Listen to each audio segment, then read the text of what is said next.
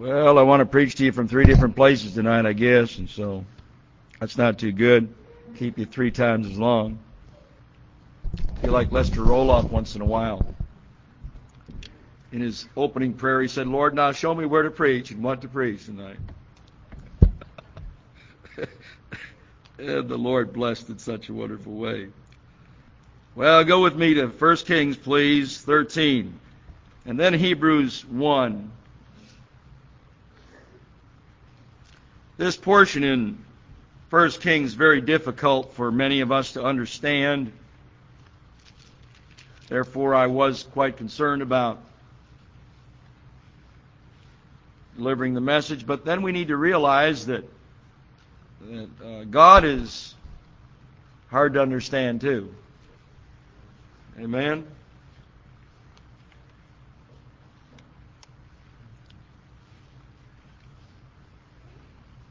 How that God can destroy whole nations and then raise up other nations, and how God can allow some to die in the very prime of life. We think of Bill Borden, who was an heir to the Borden milk and dairy products. And he went over there, and I don't even know if he made it to his place. He gave up all of his wealth and went over there and died either on the ship or when he got there. And sometimes we wonder why these things happen. I think of another man who went to the Indians, and he died very young age. And then I think of just so many others, and their wives went over to the mission field and died. I think of Adoniram Judson, the first Baptist missionary, how he became a Baptist on his way over to his mission field. He saw that baptism was biblical, and it was by immersion.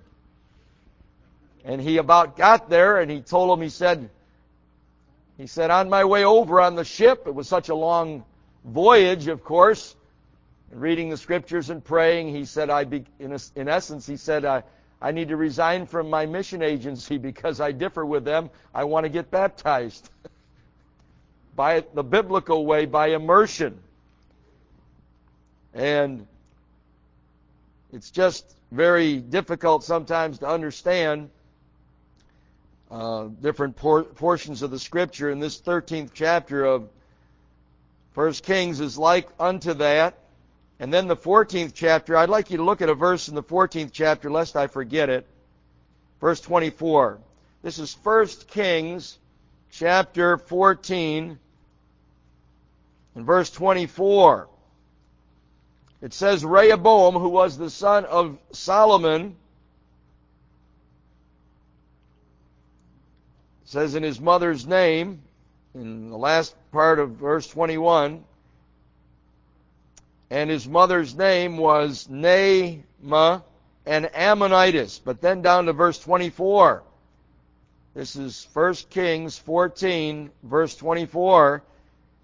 And there were also Sodomites in the land. And they did according to all the abominations of the nations which the Lord cast out before the children of Israel.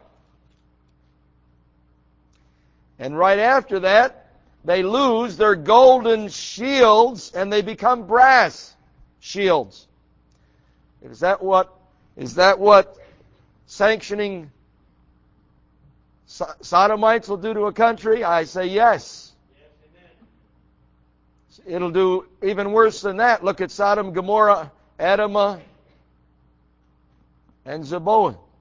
All four of them consumed by the fire from heaven. That was a direct act of God, that fire that was sent.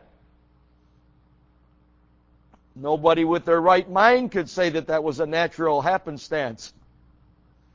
For it happened as Lot was brought out of the city after he'd been warned, and God sent the fire down. I want you to know that it's a sad day in our country when when our previous president sanctioned perverts. That's the bottom of the rung. Judgment and fire comes. And so don't make light of the terrible wickedness in San Francisco. They're known as the town of Sodomites. In fact, if you have any relatives over there, it'd be good for you to tell them to move on down here. We're not much better, but I think we might be some better. And I wouldn't doubt if God just take that whole part of California and just drop it in the ocean. I've had a number of earthquakes over there and land faults and all kinds of things. I want you to know God hates perversion. And these shields were gold under Solomon, and they became brass when this king came down upon them. But there were two things, listen, there are two things that will really bring down a country and cause the wrath of God upon a country. Idol worship. By the way, that is the main reason you ought to be against the Roman Catholic faith. They still have their little crucifixes. You know, our cross is open. Our cross is bare. He is not on the cross anymore. He is risen. So don't go around with the cross around your neck, especially if it would have the image of Christ on it. And then we do not have Mary idols around here. Did you notice? And we're never going to have them. I could go senile and we still wouldn't have them here. Amen? We don't believe in them. We believe that they are, in fact, the Israelites, they wanted a God they could see. And we're to trust the Lord and the invisible Lord see Him by faith, not by sight. Don't make any graven image or any likeness. And so God dealt so harshly with Israel when they became perverted and when they went into idol worship. We have the idol worship in the 13th chapter, and we have sodomy in the 14th chapter, and God will bring us down. He'll bring any people down. Those that do not change from the sin of sodomy will end up in the pit of hell. That's their portion. They can repent and be saved, but they must repent or they will not be saved. And we ought to be very careful that we do not keep silent about this sin, even at the expense of your own life. We act like we're such brave fundamentalists. I don't know. When you start stirring up these perverts and these witches, I want you to know that Saul did something to it. A third thing is witchcraft. This is coming on. What's that film? Harry Potter. What do you think about it? I think how could it be anything less? The world's making so much of it. You know there must be something wrong with it. Made that much money in a couple days.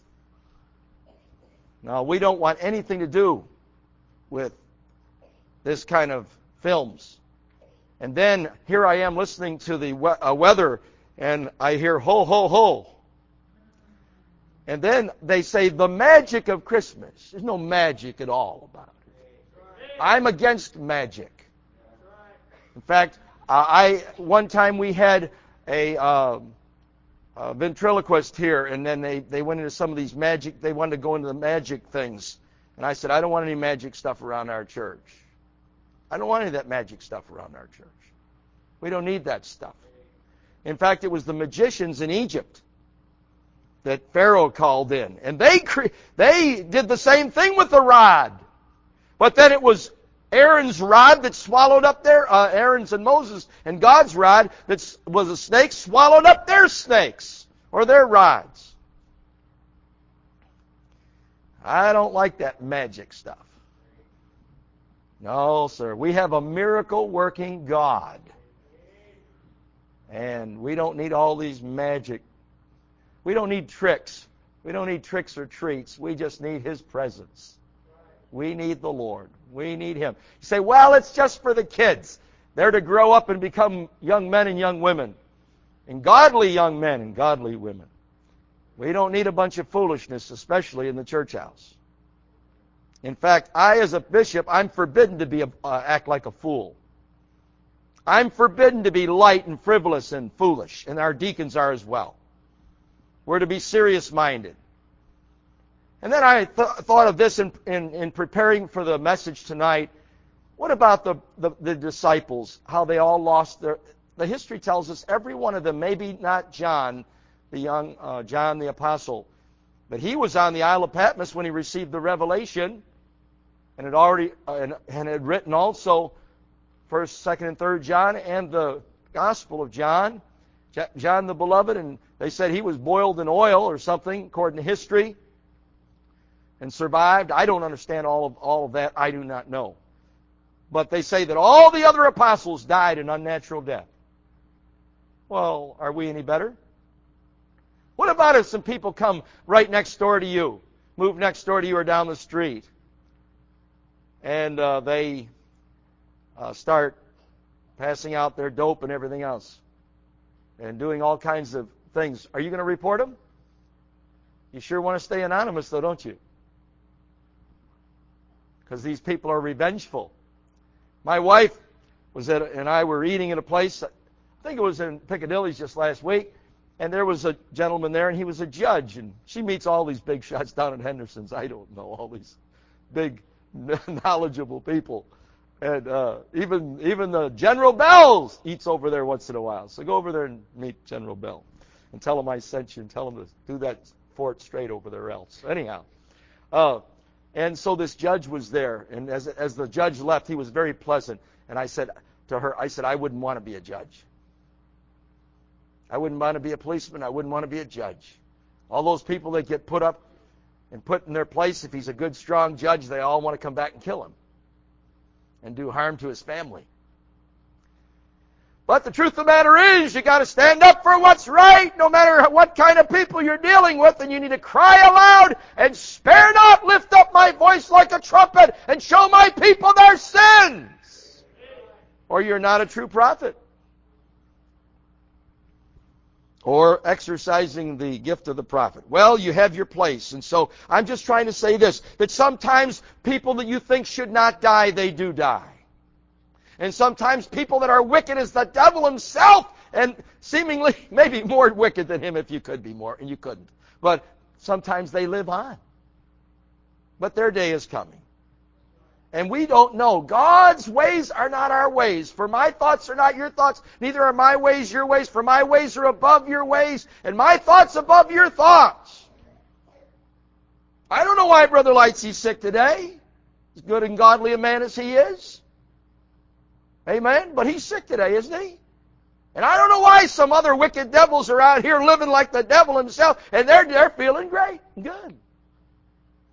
But I know one thing, God's got it all in control. And you're going to be all right until it's your time. We have a thing here that seems really strange, and so I'll read the whole chapter, and then we'll look it over, or a good part of the chapter. And this is 1 Kings 13. You remain seated as I read, and then we'll stand for a moment. It says, And behold, there came a man of God out of Judah by the word of the Lord unto Bethel, and Jeroboam stood by the altar to burn incense. And he cried against the altar in the word of the Lord, and said, O altar, altar, thus saith the Lord, behold, a child shall be born unto the house of David, Josiah by name. And upon thee shall he offer the priests of the high places that burn incense upon thee. And men's bones shall be burnt upon thee. And he gave a sign the same day, saying, This is the sign which the Lord hath spoken. Behold, the altar shall be rent, and the ashes that are upon it shall be poured out. And it came to pass, when King Jeroboam heard the saying of the man of God, which he cried against the altar in Bethel, that he put forth his hand from the altar, saying, Lay hold on him. And his hand, which he put forth against him, dried up, so that he could not pull it in again to him. And the altar also was rent, and the ashes poured out from the altar, according to the sign which the man of God had given by the word of the Lord. And the king answered and said unto the man of God, Entreat now the face of the Lord thy God, and pray for me, that my hand may be restored me again. And the man of God besought the Lord, and the king's hand was restored him again, and became as it was before. And the king said unto the man of God, Come home with me, and refresh thyself, and I will give thee a reward. And the man of God said unto the king, If thou wilt give me half thine house,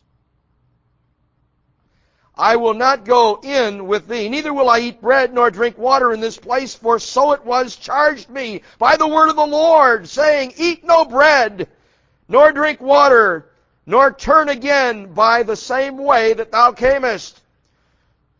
So he went another way, and returned not by the way that he came to Bethel. Now there dwelt an old prophet in Bethel, and his sons came and told him all the works that the man of God had done that day in Bethel, the words which he had spoken unto the king. Them they told also to their father, and their father said unto them, What way went he? For his sons had seen what way the man of God went, which came from Judah. And he said unto his sons, Saddle me the ass. So they saddled him the ass, and he rode thereon, and went after the man of God, and found him sitting under an oak. And he said unto him, Art thou the man of God that camest from Judah? And he said, I am. Then he said unto him, Come home with me, and eat bread. And he said, I may not return with thee, nor go in with thee, neither will I eat bread, nor drink water in this place, with thee in this place. For it was said to me by the word of the Lord, Thou shalt eat no bread, nor drink water there, nor turn again to go by the way that thou camest. And he said unto him, I am a prophet also as thou art. And an angel spake unto me by the word of the Lord, saying, Bring him back with thee into thine house, that he may eat bread and drink water. But he lied unto him. So he went back with him, and did eat bread in his house, and drank water. And it came to pass, as they sat at the table, that the word of the Lord came unto the prophet that brought him back. And he cried unto the man of God that came from Judah, saying, Thus saith the Lord, Forasmuch as thou hast disobeyed the mouth of the Lord, and hast not kept the commandment which the Lord thy God commanded thee, but camest back, and hast eaten bread and drunk water in this place, of which the Lord did say to thee, Eat no bread, and drink no water, thy carcass shall not come unto the sepulchres of thy fathers. And it came to pass, after he had eaten bread, and after he had drunk, that he saddled for him the ass, to wit, for the prophet, whom he had brought back. And when he was gone, a lion met him by the way, and slew him. And his carcass was cast in the way, and the ass stood by it, and the lion also stood by the carcass.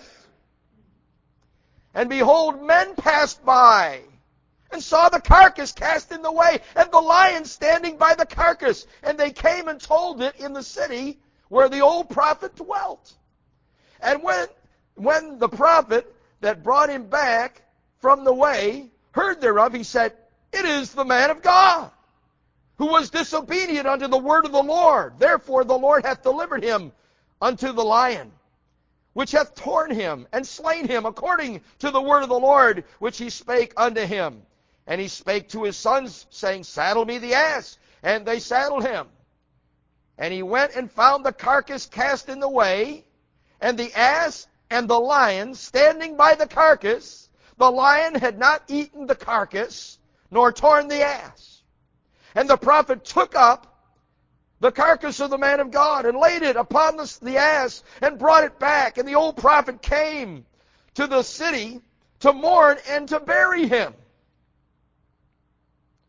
And he laid his carcass in his own grave, and they mourned over him, saying, Alas, my brother! And it came to pass, after he had buried him, that he spake to his son, saying, When I am dead, then bury me in the sepulchre wherein the man of God is buried. Lay my bones beside his bones. For the saying which he cried by the word of the Lord against the altar in Bethel and against all the house of the high places which are in the city of Samaria shall surely come to pass. After this thing Jeroboam returned not from his evil way, but made again the lowest of the priests, lowest of the people priests of the high places, whosoever would. He consecrated him, and he became one of the priests of the high places. This thing became sin unto the house of Jeroboam, even to cut off and to destroy it from off the face of the earth. Let's stand, please, just for a moment. It was a long reading like this morning. I'll reiterate what I said this morning. Can't beat the Word of God, though. And sad to say, what we read in your hearing at pulpit speed, sad to say, many of us as Christians don't even read that much a day in our personal devotions. By the way, let me mention something. I know you're standing. Just a minute.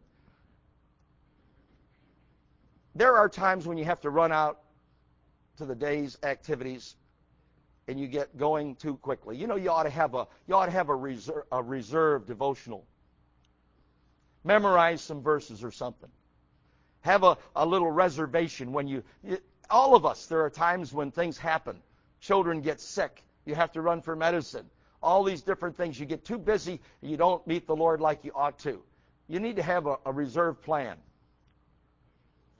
Something where you're quoting Scripture and whatever, just something, because you've got to have the Word of God every day. You've got to have the help of the Scriptures. I just thought I'd throw that in for extra tonight. All right. Verse 1 and verse 2, we'll read those two verses, chapter 13, please. And we'll try to pause and keep together as we pause by the punctuations that are there, any punctuation at all. And behold, there came a man of God out of Judah by the word of the Lord unto Bethel. And Jeroboam stood by the altar of burnt incense. And he cried against the altar in the word of the Lord, and said, O altar, altar, thus saith the Lord, behold, a child shall be born unto the house of David, Josiah by name, and upon thee shall he offer the priests of the high places that burn incense upon thee, and men's bones shall be burnt upon thee. Let's pray. Father, we thank thee for thy word. Dear Lord, bless it. Help us tonight. This is not an easy portion of Scripture. And so, Lord, can and will you, Lord, just somehow make it simple enough so we can get some benefit from it, and clear it up in its great trial of understanding, and make it more sensible and more easy to understand. And may it be beneficial, we ask in Jesus' name. Amen. You may be seated. First of all, I want you to say that it says over and over and over again in the whole portion, he was a man of God. I think that's a commendable thing, to even be called the man of God to begin with. Second thing is, his homeland was a land of Judah. He was the man of God from Judah, and Judah was the place that God's blessing was still upon. Not on Jeroboam and the 10 tribes that went into apostasy and idol worship, calf worship, but Judah, he was from Judah. And God spoke to him. The Bible says God told him what to do, what to say, where to go, how long to stay, how to come back, and where not to stay. He gave him explicit directions on what to do, and it came right from God. By the way, we've got directions too. It's right in this book. Amen? Thy word is true. And so he got good directions. But here what happened is, Jeroboam and the 10 tribes in the northern kingdom had gone into apostasy, so they're having a dedication day. They're dedicating the altar to the calf god in Bethel. There was one in Dan and there was one in Bethel. And Jeroboam had set these up so that they would not go down to Jerusalem to worship the true God, the God of Judah, Instead, up in Samaria or the northern kingdom, Bethel and Dan, he set up 2 calf gods. No, now all of us have enough wisdom to know that we shouldn't be worshiping a calf or a cow. But there's a whole nation in our world, in India, and the Hindus, they worship a cow. Well, I don't worship a cow. I worship the God who created the cow. And I plumb eat cow and enjoy it too. Amen. My wife had some beautiful pieces. I said, was that pork or beef? And she said, beef. And I said, I'm glad. I don't care if I ever eat another piece of pork. Now, we'll probably have some on Tuesday. And so for you hog lovers. Anyhow, nothing wrong with it. It's clean. It's all right. Amen. But it's not too good for your body. Okay. So I said, what is that? And it was the most tender beef. But you see, that would be the crime of crimes if I was a Hindu. That was cow. That was steer. That was beef. And oh, it was delicious. Oh, and the gravy. Well, we won't talk about that. Anyhow, God hates idol worship. And by the way, it says that when Moses came out of Egypt's bondage, and when he was receiving the law of God on Mount Sinai on the first Pentecost, there they were with Aaron down there as he's receiving the holy word of God, the holy plans for the tabernacle. On the first Pentecost, they are down there and they supposedly threw their gold in, but they carved a calf god. They must have gotten that down in Egypt. Egypt is a type of the world. And now here, years later, and Jeroboam is still worshiping the calf god. Setting up these calf gods to make religion and worship more comfortable and more convenient. You won't have to go all the way down that long trip on foot or by mule or beast, for there were no automobiles in that day, of course. You'll have to go all the way down to Jerusalem. Just worship here at the convenience store. The convenient temple. The only problem is, God said that they were to offer their sacrifices in one place. At the door of the tabernacle or the door of the temple. And they were to worship. Daniel opened his windows and prayed toward Jerusalem 3 times a day. For that's where God had set up his worship in the city of David. We read about that this morning. City of David is Jerusalem. And so here we are, and Jeroboam is having this dedication to his false god with his false priests, his false prophets, and the sons of the old prophet were there to view the dedication. And what happens is God's man comes on the scene. Thank God for a courageous man of God. The Bible says he came and he cried aloud. He cried against the altar. We need preachers today who will come into America and cry against the sin of the people. Cry against adultery, and cry against witchcraft, and cry against perversion. Cry against these sins of our day. And he comes and he cries against this dedication. Right at the dedication, the king is there.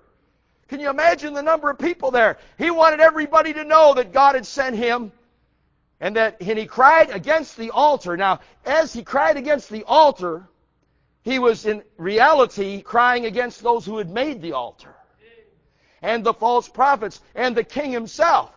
But he cries against the altar.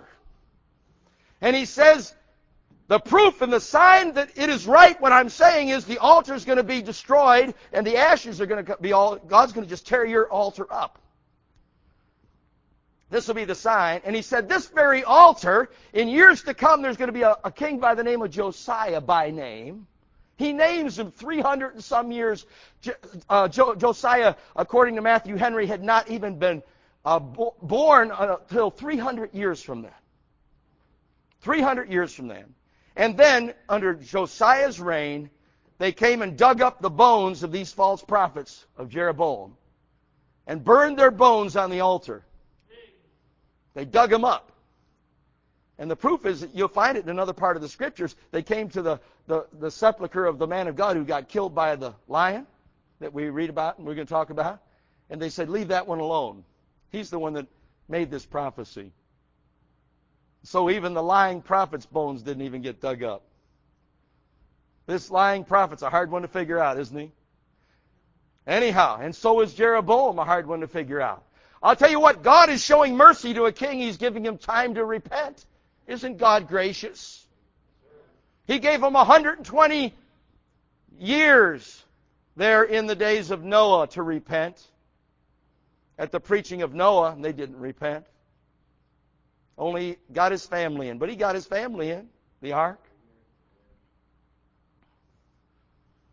Wasn't God gracious there in Sodom and Gomorrah? To the relatives of Sodom, of Lot and Mrs. Lot, their daughters who had married other men, and they mocked. They wouldn't listen. They said, get out of the city. The city's going to be destroyed by fire. God's going to destroy the city. God warns people. Did He not warn Adam and Eve? You can dress and touch and eat of every tree in the garden, but this one tree you can't eat of, and that's the one they have to eat of, isn't it? Because we're the sin nature. Isn't that?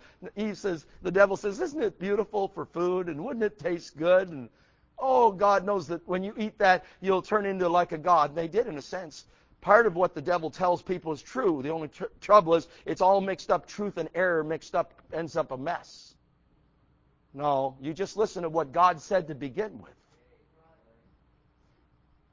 So the man of God cries against the altar. I want you to get that part, though. He was strong, and he was courageous, and he was brave, and he spoke out what God had told him. And then the king, he stretches out. He said, apprehend him. Take him. And as he does, his hand, God cripples his hand. And he can't pull his hand back. Probably tries to grab his hand, it won't come back. Well, God can just dry up people's mouths and everything. God, in the Bible, blinded some people under Paul, and they spoke against the things of God. Others that lied to the Holy Ghost. I said, God's not dead. God can do what He wants with us. If God would have wanted it to happen or to allow it to be happen, all of New York City could have been wiped out. It was devastating enough for those 2 towers and all the other buildings, 7 buildings I think it was in all. And it just went out the other day. It's over 100 days or much longer, and the fire just went out. Well, God warns people. Aren't you glad for His warnings? God is long-suffering, not willing that any should perish. So He's trying to get the attention of Jeroboam and all the people to know that this is false worship. This is against the God of the Jews. And so what happens? After a little bit, by the way, as soon as that happens, the altar is torn down, and that prophecy, the sign that the man of God said, happened right before their eyes. By now, the king would like his hand fixed again. Now, what his problem is the king, he doesn't want his heart fixed, he wants his hand fixed. That's the trouble with a lot of people today. They want their physical health back, but they don't want to give their heart to Christ. They don't want to yield their whole self to God. They just want their problems solved. So they have money in the bank, and their creditors won't come after them. And so their health is better. And everything else. So their family problems are solved. I'll tell you, the Lord is a family problem solver. But the truth of the matter is, we want your heart solved, and we want your heart fixed. Then the Lord will take care of some other things. So he says, please pray to the Lord God. And he names them the right way. These heathen gods, they sure do know who this God of the Jews is, don't they? They know His name and everything. And he says, please pray, man of God. I've kind of changed my point. I don't want them to take you now. I'd like my hand back to normal. Isn't he a selfish devil? I'm talking about Jeroboam now. Okay? And so, but the man of God, did he get up and say, I'm sure glad God did this to you? No, he didn't do anything. And it's no wonder, Jeroboam, he didn't just strike you dead. Well, that would have been okay to preach that too, because it's no wonder God didn't strike him dead. But he didn't do that. He prayed that God would heal his hand, and you know what? His arm and his hand was healed right back to where it was before. Now I want you to know, this is a man of God. He's on a mission that is exactly told him what to do, what not to do, and just plumb do it. That's what we should do as Christians, shouldn't we? If God speaks to our heart about something, we should do it the way God wants it done. We've got this idea today in our churches that it doesn't matter how it's done as long as we do something for the Lord. No, that's not right. No. Woe be to him that doeth the work of the Lord deceitfully. You can do the work of God and not do it honestly and uprightly. Or, sometimes we can sin just by silence. Something is wrong. I'm glad some of you are a lot quieter than I am. But my mother last year, just not long ago, told me I was quiet when I was young. That was refreshing. I thought I was a loudmouth all my life. I said, "Really, Mom? Oh, you were real quiet compared to your brother Don." Well, thank you, Mother. That's refreshing. But what I'm saying is that even if you're a quiet person, and if you are, that's a good way to be. You might maybe have less trouble getting angry quickly and so forth. And sometimes, I was thinking the great number one problem was the children of Israel is murmuring and chiding. Our tongue is our real problem. It's an unruly evil. It's set on fire of hell, the Bible says in James. Our tongue, no man can tame the tongue. But we still need to be working at it. And the way to tame your tongue is preach the word. Witness to people. Pray to God with your tongue. Witness of His saving grace. Talk for God. And pray for people. And use your tongue for the right thing, not gossip. Just keep your tongue for God. So anyhow, the man of God here is speaking out, and he's gracious though, and he allows the man, he allows God to use him even to heal this wicked king's hand, who really his heart wasn't healed. Wasn't healed at all. And so the king, he gets his hand back, and all of a sudden he's turned from a ferocious man who wanted to take this prophet and hang him or throw him in the burning fiery furnace like Nebuchadnezzar did to the 3 Hebrew children. And he's changed, and he's glad his hand's back. He said, "Come home with me and eat with me, and I'll give you a reward." And the man of God, he says, "I cannot do that. I will not do that. If you give me half of everything you possess, king, half of your house." Most kings have quite a bit of junk laying around. I mean, jewels and gold and silver and diamonds and precious stones and rubies, and on you go. And he said, "If you give me half of everything you possess, I will not come home with you, because God's word says I'm not to eat with you, nor drink water in this place." God had told him, "You go there and get out of there. And don't stay there, and don't eat there, and don't drink there. It's so polluted, you just go and preach there and get out, and don't even come back the same way you came. Come a different way." That place it's the place of the devil. Well, he gets past the king. He doesn't go home with him. I want to know, do you think this prophet, this man of God, was honorable in not wanting the wealth of a false king? He wasn't like Balaam, who had dollar signs in his eyes and wanted to curse Israel. But he's got that put together. And so he goes back the other way. And as we said, the young preachers, the young sons of the prophet, the old prophet, they come home and they say, "Boy, Dad, you should have seen the man of God today." And the Bible says that they really explained the whole thing to him. Probably about the king's hand and everything. And the father says, the false prophet, old prophet, he says, the Bible doesn't call him a false prophet, but he sure is a lying prophet, sure enough. Anyhow, he says, "Which way went he?" And they said, he went this way. Well, he says, "Saddle me the ass, sons." And they did. And here the old prophet, he's going to get the young prophet. Here he comes, and he's sitting under an oak tree, resting and worn out from his preaching crusade. And the old prophet is congenial, and he says, "Come back with me and eat bread and drink water here in my place in Bethel. And he said, oh, I can't do that. The Word of God says that I cannot do that. And the old prophet said, oh, he said, I'm a prophet as you are. And an angel came down and talked to me. I'm an angel of Jehovah. And he told me that you should come back and eat and bread and drink water at my house. But the Bible says, but he lied unto him.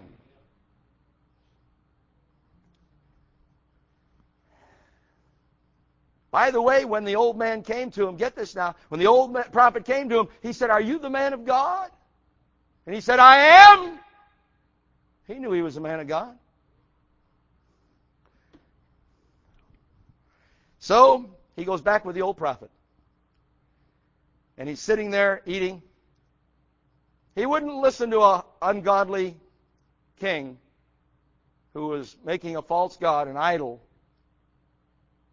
But he listened to an old, lying, religious prophet. That's what we've got in America today. There are people probably not even here tonight because they've listened to lost or wayward, lying prophets. And if you listen to them long enough, you'll turn against the true prophets. If you listen to their lies enough. Because it's not good for you. Are you with me? So he goes back, he's eating there, and then, this is so hard to understand. First of all, why didn't God kill Jeroboam? Why did God preserve the man of God there the first time? And allow him even to heal the King Jeroboam's arm? And here he is, he's sitting there in the lying prophet's home, and the lying prophet speaks out.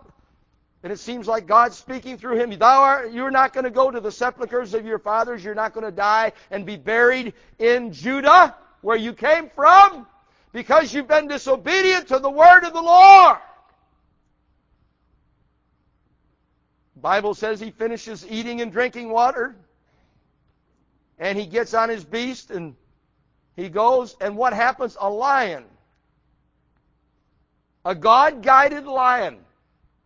Mind you, he is a God-controlled lion. In a sense, he becomes a miraculous lion because he's doing the work of a miraculous God. Our God is a miracle-working God. And the lion kills the prophet. He doesn't eat his carcass, though. He just kills him. Maybe he just slit his throat. I don't know what he did. But he knocks the prophet off his beast, I'm sure, and kills him. And the lion is just there beside the carcass of the man of God, the young man of God. I know he's younger than the other one because the other one calls him the old prophet. So he's the younger. He's definitely younger. How much younger, we don't know how young he was or old, I don't believe. But here he is, and there's the ass there. The lion couldn't have been too hungry. He would have torn the ass. And he would have eaten the carcass of the man. That's what lions do when they kill people. They're hungry. And then what happens is, these people are going by, and I know they don't get very close because you just don't see lions there every day. And they say, what is this? Let's get on the other side of the road. There's a lion. Is that not a lion? Honey, is that not a lion? That is a lion. I thought you said it was a lion. I thought I was seeing things. And there is a man there. We can't help him. We're not getting near that lion. Not too smart. And look at, there's the beast that the man must have been riding. I don't understand this. Let's get out of here. It acts like there were a number of people that went by. And they see this strange sight. They had surely never, ever, ever, ever, ever, ever seen this before, because this was a miracle. And they must have stayed there a while because the people told word got back to the old prophet. And he says, he said, well, saddle me the ass again. So they did. And he goes out. Look, seems like he went out himself. Doesn't even seem like his sons went. Maybe they did go. I don't know. And here, the old prophet sees the scene. It doesn't faze him too much like the other people, because somehow he just avoids the putty cat there. Listen, this lion killed the man. I think he knew the lion was not just a little cat. Amen? And he just picks the man up, puts it on his beast, and brings him back. And buries him in a sepulcher. And he says, and he mourns for him. And he tells his sons, he said, now when I die, I want you to bury me next to the prophet of God who was disobedient to the word of the Lord. But his prophecy will come true. For Josiah will be there. And this will take place in the future. What the man of God prophesied. And so many years later, when Josiah comes on the scene, and he declares that all these false prophets, they're going to dig them up and burn their bones on the very altar, because it was such a heathen, wicked altar that Jeroboam must have rebuilt the altar. Because, there were the false prophets. It says he didn't go, he made the lowest of the people to be the false prophets and the priests, to offer up all these abominable sacrifices. He was doing the right thing in the wrong place and in the wrong way, Jeroboam. It was right to offer animals offerings to God, but only in God's way. Don't we have churches all over the whole world now, and they're offering false gods. They're having their incense burnt, and they're doing their burnt offerings, and they're preaching the wrong word. They're doing things the wrong way, and God hates it all, because it's not done for God's glory. It's not done God's way. Now, what is the moral to this whole thing? When God tells you something, I said this to myself earlier, when you're obedient to the Lord, and you love the Lord, and your heart's tender, and you're doing all you can to obey the Word of God, the very first impression you usually get is the right impression. It's after you talk to false prophets and everyone else, and you rethink things sometimes. Usually you're right. Now, that's not true. If you're a baby Christian, sometimes you'll make some wrong decisions because you hadn't read enough of the Word of God to open your eyes. But I'm saying, if you're a knowledgeable Christian, usually your first opinion's the right one. And the thing is, when God makes it plain and gives you the Word of God, you make sure that you obey it explicitly. If God allowed this man of God to be an example to us, that we should not listen to the lies of old false prophets, then we better listen. And I don't know, has anyone been going around calling you the man of God or the woman of God lately? I'm telling you, this was a man of God. I'm sure he had good training, don't you think? He had a good call of God on his life. Was he God's man? Absolutely. Was he saved? Sure, he was saved. Now, the old prophet, I don't know about him. But I want to say all this. Why didn't God kill this old lying prophet? Why didn't God kill Jeroboam, this wicked king? Instead, he allows the man of God to be killed by a God-sent lion. And don't you think that Jeroboam heard about the young man of God who got killed because he was disobedient to the Word of God? I'm sure he heard about it, don't you think? And Jeroboam went on in his wicked sin. Don't we have other examples of different people in the Bible? They started out pretty well, but they made a mistake. Now, do you think, honestly, you don't really think that the man of God that was slain by the lion went to hell? I hope you don't think that, because I don't believe that for a minute. I said, I don't believe that for a minute. He listened to an old, false, lying prophet. And a lot of our young preachers today do that. They think, well, he ought to know, but he doesn't know.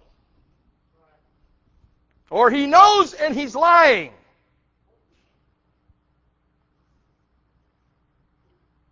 Well, you say, this gets me all confused. Are you confused? That's what I was going to tell you. You probably would be. So what's the moral of the whole thing?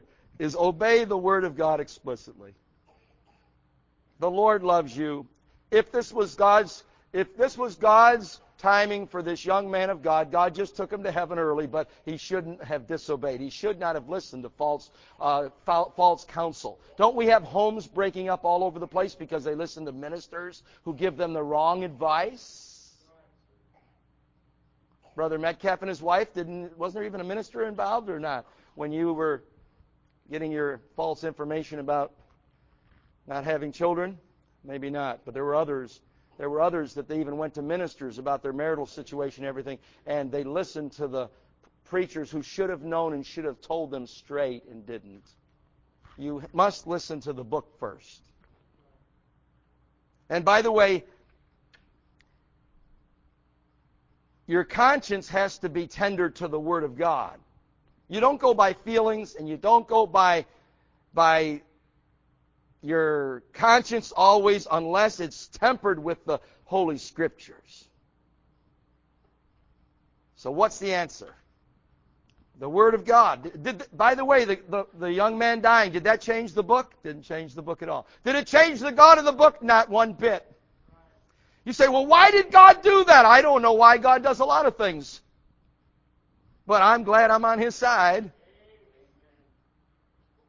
As I said earlier in the message, don't be questioning God. Just be thankful you're alive and breathing. And you can praise Him, and you can sing His praises, and you can tell people what He's done for you. See our dear brother Wall here. He's 71, I believe. And my father died at 61. And my dad got saved too. I don't know why God took my dad so young. I still love him so much. But I don't know why. And he knew God.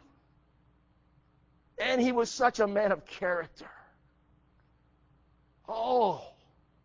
But we're not to question God. God allows cancer to come where He allows it. And He may heal it.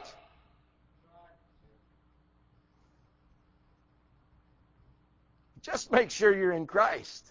And make sure you're obeying the Scriptures like you ought to. I will say this. Definitely the Scriptures imply that the man of God died by the lion, and the reason he died by the lion was he disobeyed the clear commands of God, though he listened to a false lying prophet. So what should we do? We better make sure we don't listen to false lying prophets. We must listen, and the Bible says, try the spirits. Test the spirits. And you test everything by the infallible book. The book of God. And the infallible Holy Spirit, the great teacher who lives within you. He'll always guide you right. And always guide you in accordance with the truth of the book. Always. They just agree in everything. You just have to know what God's will is and what God's saying. But when God gives you directions, you better listen to Him. You better avoid all other things. So what are we saying? We're saying that God hates idol worship. God hates perversion. And I believe when you get to heaven, I believe you'll maybe want to look up this man of God and say, why did you listen to that lying prophet when you wouldn't listen to the king? And you wouldn't take a reward, but you listened to the false prophet, the false religious man, the false counselor. And he'll tell you why he did it. Now, I don't know. Maybe he shouldn't have been sitting under the oak tree. I don't know. I really don't know. And the Bible doesn't say. But I know one thing. I've got a perfect book, and I just better obey what God says. And if everybody else disagrees with it, just stick with the book. And when you get down to the end of the road, you'll know that you didn't die early because of your disobedience to the book. So let's have prayer. Our Father, I thank Thee for Thy word. Dear Lord, I thank Thee that You saved me by Your wonderful grace. And dear Lord, we often don't know why You do what You do, but Lord, we thank Thee for the wonderful record of the Scriptures and the presence of the Holy Spirit. Dear Lord, there's so many things we know we ought to do and other things that we know we should not do. And dear Lord, we have enough trouble with the things that we know we should do and the things we know we shouldn't do without trying to dig up some new things, our Father.